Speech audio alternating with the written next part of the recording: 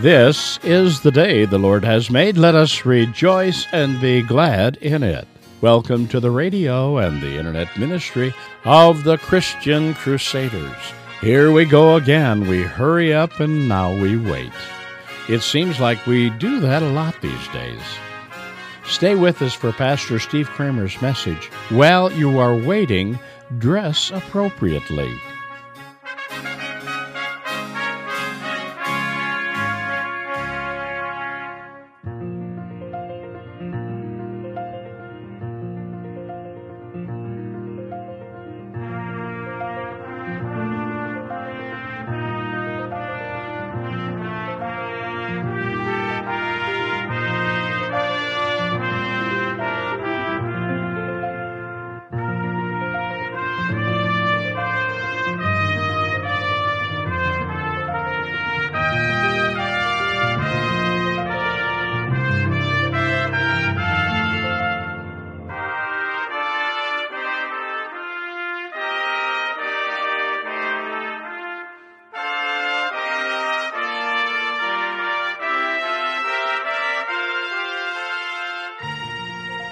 We are currently in the church season called Advent, the time when we remember Christ has come and he will come again. That means Christians then are people in waiting. And today's message is about how do we act as we wait for Jesus to come again. We begin our worship in the name of the Father, the Son, and the Holy Spirit. Let's pray. Stir up our hearts, O Lord, to prepare the way for your only Son. By his coming, give us strength in our conflicts and shed light on our path through the darkness of this world. We ask this in the name of Jesus. Amen.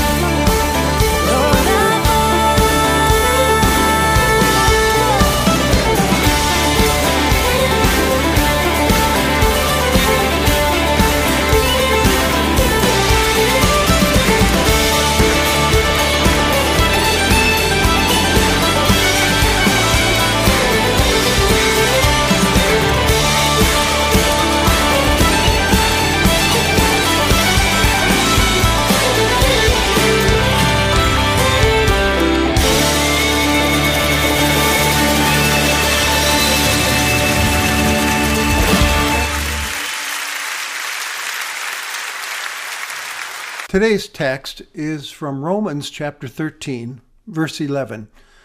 Besides this, you know the time, that the hour has come for you to wake from sleep. For salvation is nearer to us now than when we first believed. The night is far gone, the day is at hand. So then let us cast off the works of darkness and put on the armor of light. Let us walk properly as in the daytime, not in orgies and drunkenness, not in sexual immorality and sensuality, not in quarreling and jealousy, but put on the Lord Jesus Christ and make no provision for the flesh to gratify its desires.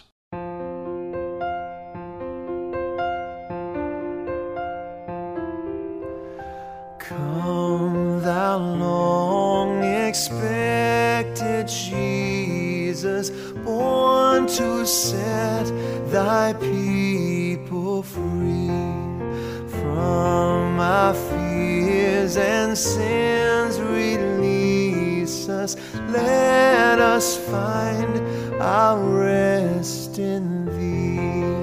Israel's strength and consolation, hope of all the earth thou art, dear desire of every nation, joy of every longing heart.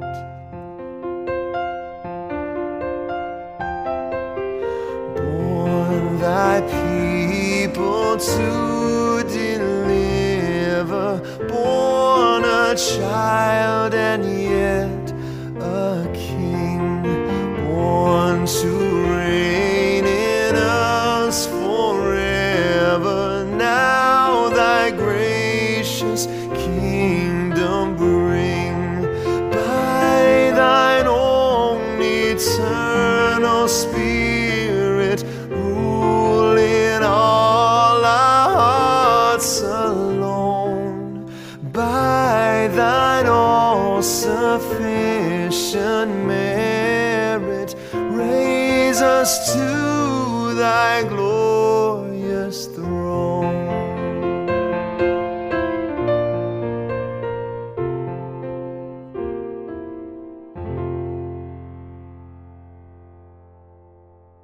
We spend so much of our time waiting.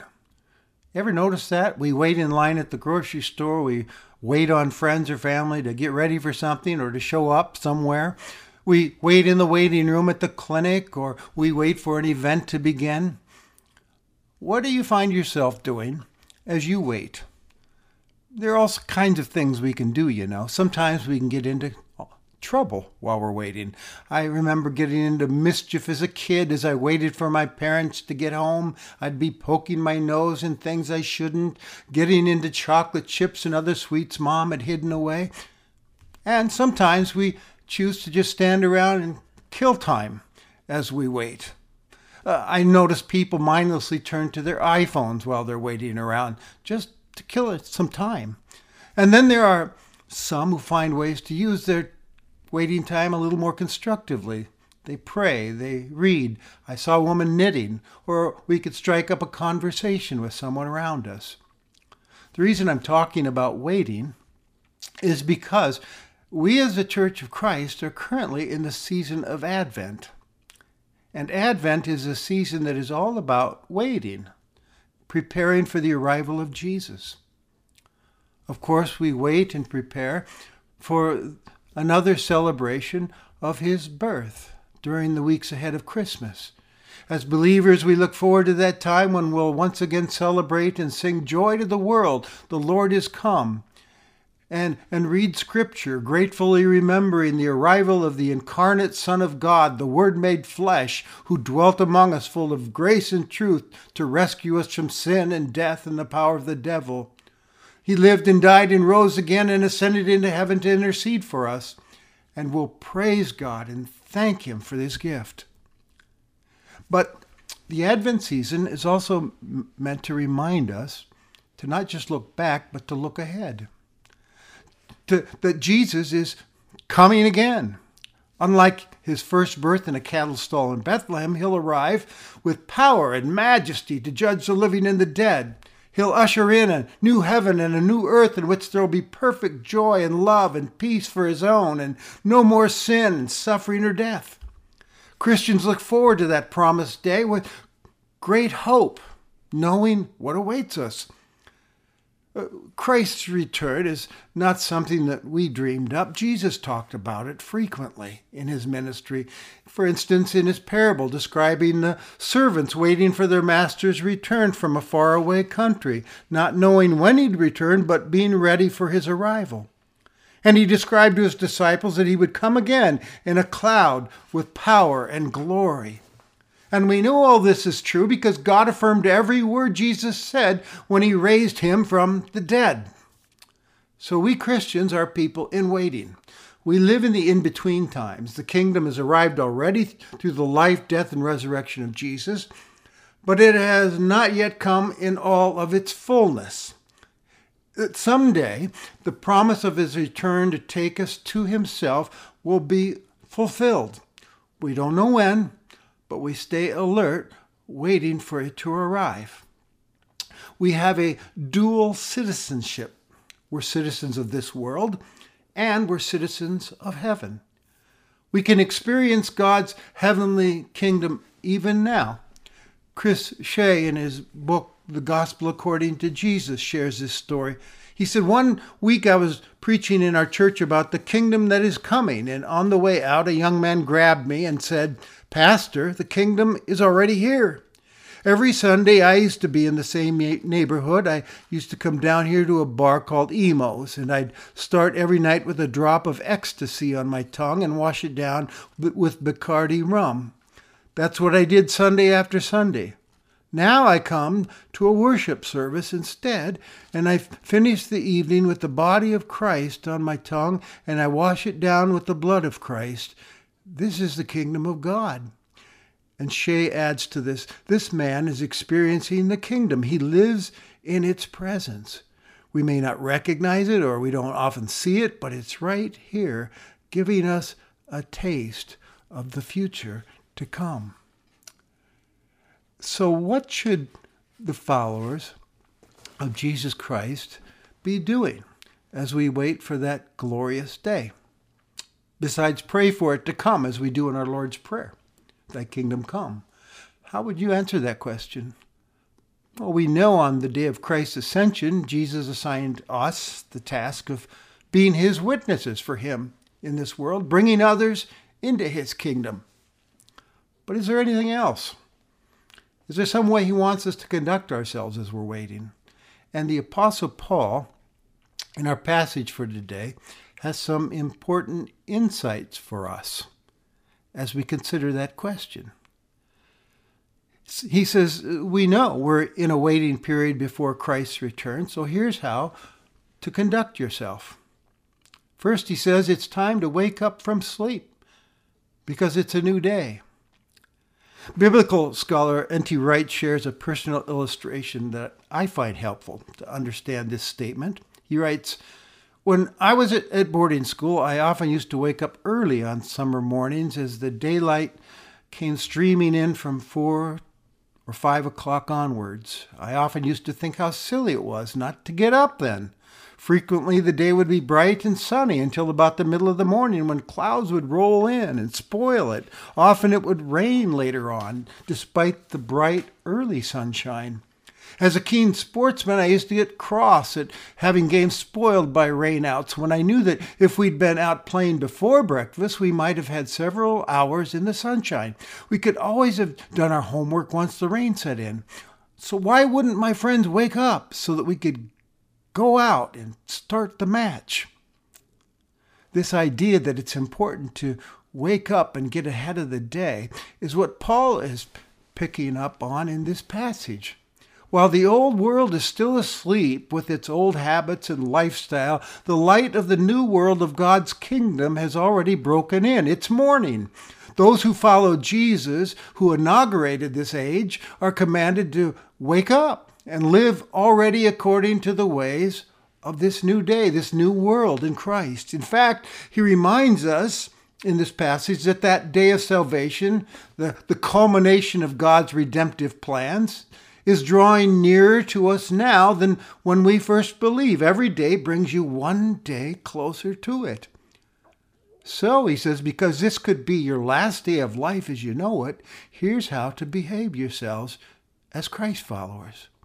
He uses an analogy about clothing, telling us it's important that we dress appropriately for the day. He says it like this: let us cast off, meaning take off, the works of darkness. Take off the old clothes of the night, the old sinful habits and the ways of thinking and evil behavior. He even goes on to specifically list some of those works of darkness that need to be shed. Sins of drunkenness and carousing, sexual sins like sexual immorality and sensuality. Kingdom citizens, he says, don't participate in those kinds of things anymore. There are social sins to be cast aside, such as quarreling with people, jealousy of others and what they have. Again, cast it aside. Take those clothes off. If you are in Christ Jesus, you are not to wear them anymore, Paul says. It's time to take off the nighttime wear. And then he says, instead, put on the armor of light that Christ has given you. Clothe yourself. He talks about it, armor. That's what you wear in war, isn't it? Which implies that each day you live in this world as a citizen of heaven is going to be like a battle to live out the kingdom ways of Jesus in a world that doesn't buy in but prefers darkness, a world of principalities and powers of darkness. And that armor is described as of light. The word used here for light is referring to righteousness. In the book of Ephesians, Paul talks of putting on the breastplate of righteousness. He's talking about living righteously before God, doing that which is right and good in God's sight, like loving our neighbor as ourselves by serving them and loving God with all our heart, soul, strength, and mind, doing life His way in obedience to Him. You see, trusting in Christ for salvation, we have already been made righteous children of the light through Jesus. Therefore, we walk in the light of His righteousness, behaving righteously and doing the right things. Followers of Jesus then are to picture in their minds that the heavenly day has dawned and that Jesus is here right before us. And we ask ourselves on each day now, how would I behave? He's here. What is really eternally important? What will last forever? Paul says, let's walk properly, as in the daytime. To walk is a metaphor for how to conduct yourself. Properly is also referred to as decently, doing good. He says, put on the Lord Jesus Christ and make no provision for the flesh to gratify its desires. What does it mean to put on the Lord Jesus Christ, to clothe yourself in Christ? As I said just a moment ago, there's one sense, of course, in which we've already put on Christ. As we trust in Him, we are legally righteous, justified before God. We are legally covered with Him. We are in Christ. Tim Keller writes, this means that we are to live as if we are clothed in Christ. For example, if a man is in a tuxedo and a woman is in a long gown and heels, it has an effect on their behavior. You look in the mirror and you see yourself dressed for an occasion of dignity and formality, so you behave accordingly. If you forget and move about as if you're in jogging clothes, you'll look silly and probably even damage your clothes. Well, we can apply this analogy to Christian living. We live remembering who we are wearing and what He did for us and what He wanted for us and what it cost Him. And then we think and we behave accordingly. Paul says, so we make no provision for the flesh because we live for Him instead. We don't live for the flesh. We don't use our time thinking and strategizing about how to gratify the desires of our sinful nature called the flesh. It's easy to let our minds get focused on those things, to toy around with those desires. We know the negative results that can happen, and when we do that, we remember Eve in the garden as she thought about the tree of life and how desirable and promising its future looked, until she finally gave in to the desires and ate from it, breaking God's command. And that little scene from Genesis gets played out again and again in people's lives, ruining things and shorting them of the life God intended for them. And Paul says, put on Christ, because putting on Christ remembering whose we are in Christ, that we live in his presence, and we can lean on him, and we know he's coming again, can keep us from toying around with sinful desires in our minds. We've got our minds stayed on him. So it's important to know how to keep clothing ourselves with Christ. How can we, like the old spiritual says, declare, I woke up this morning with my mind stayed on Jesus?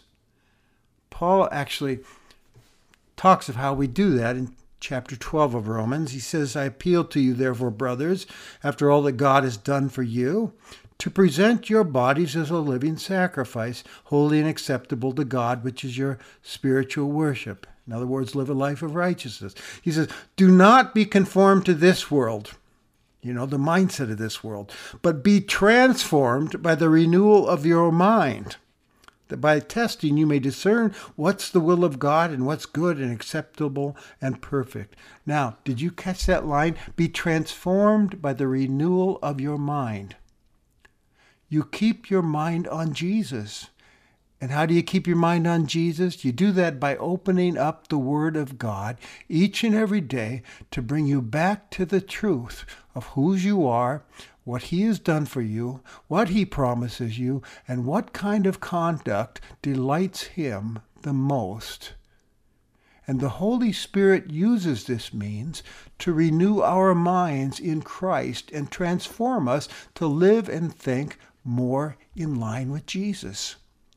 The Word of God is a very powerful thing. It changes one's life trajectory. So, there are two things I hope this Advent message will move you to do today. First, may it move you to join me in rejoicing in the truth that he's coming again and keep it at the center stage of your mind.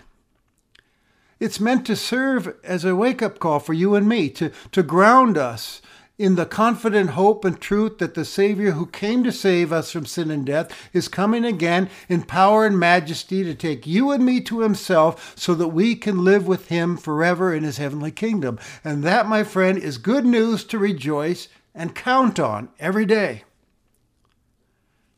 And next, then recommit yourself to behaving as a citizen of heaven as you're waiting for it to come in its fullness, which means living righteously and loving people and walking in the ways of Jesus, who actually put it this way: you're the light of the world.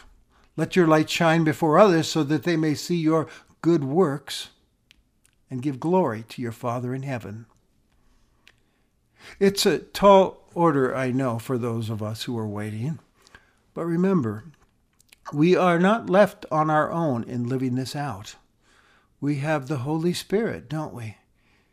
He is with us and in us, empowering us to walk properly and to put on the Lord Jesus Christ each day and shine for him.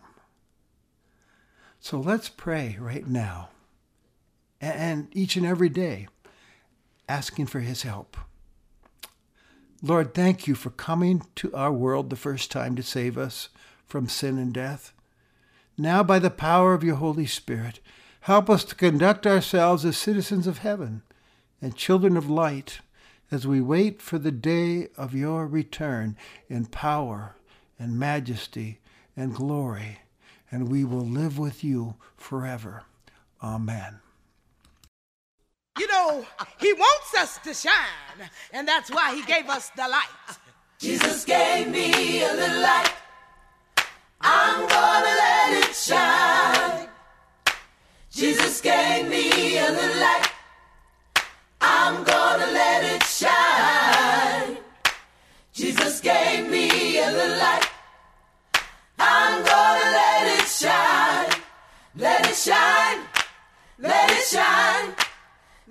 shine. This little light of mine, I'm gonna let it shine. This little light of mine, I'm gonna let it shine. This little light of mine, I'm gonna let it shine. Let it shine. Let it shine. Let it shine. Let your little light shine. Everywhere I go, you know that I'm gonna let it shine.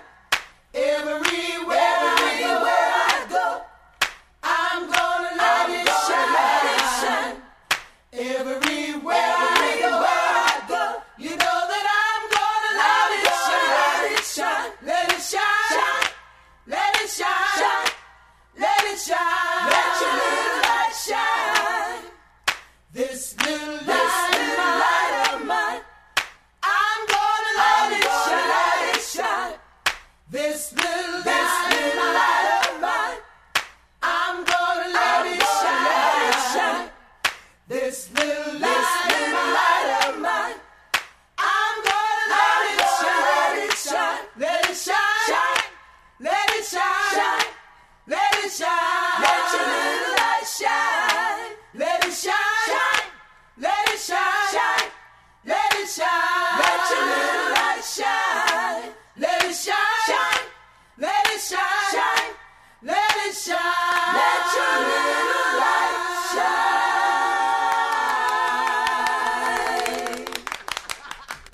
May our Lord Jesus Christ himself and God our Father, who loved us and by his grace gave us eternal encouragement and good hope, encourage your hearts and strengthen you in every good deed and word.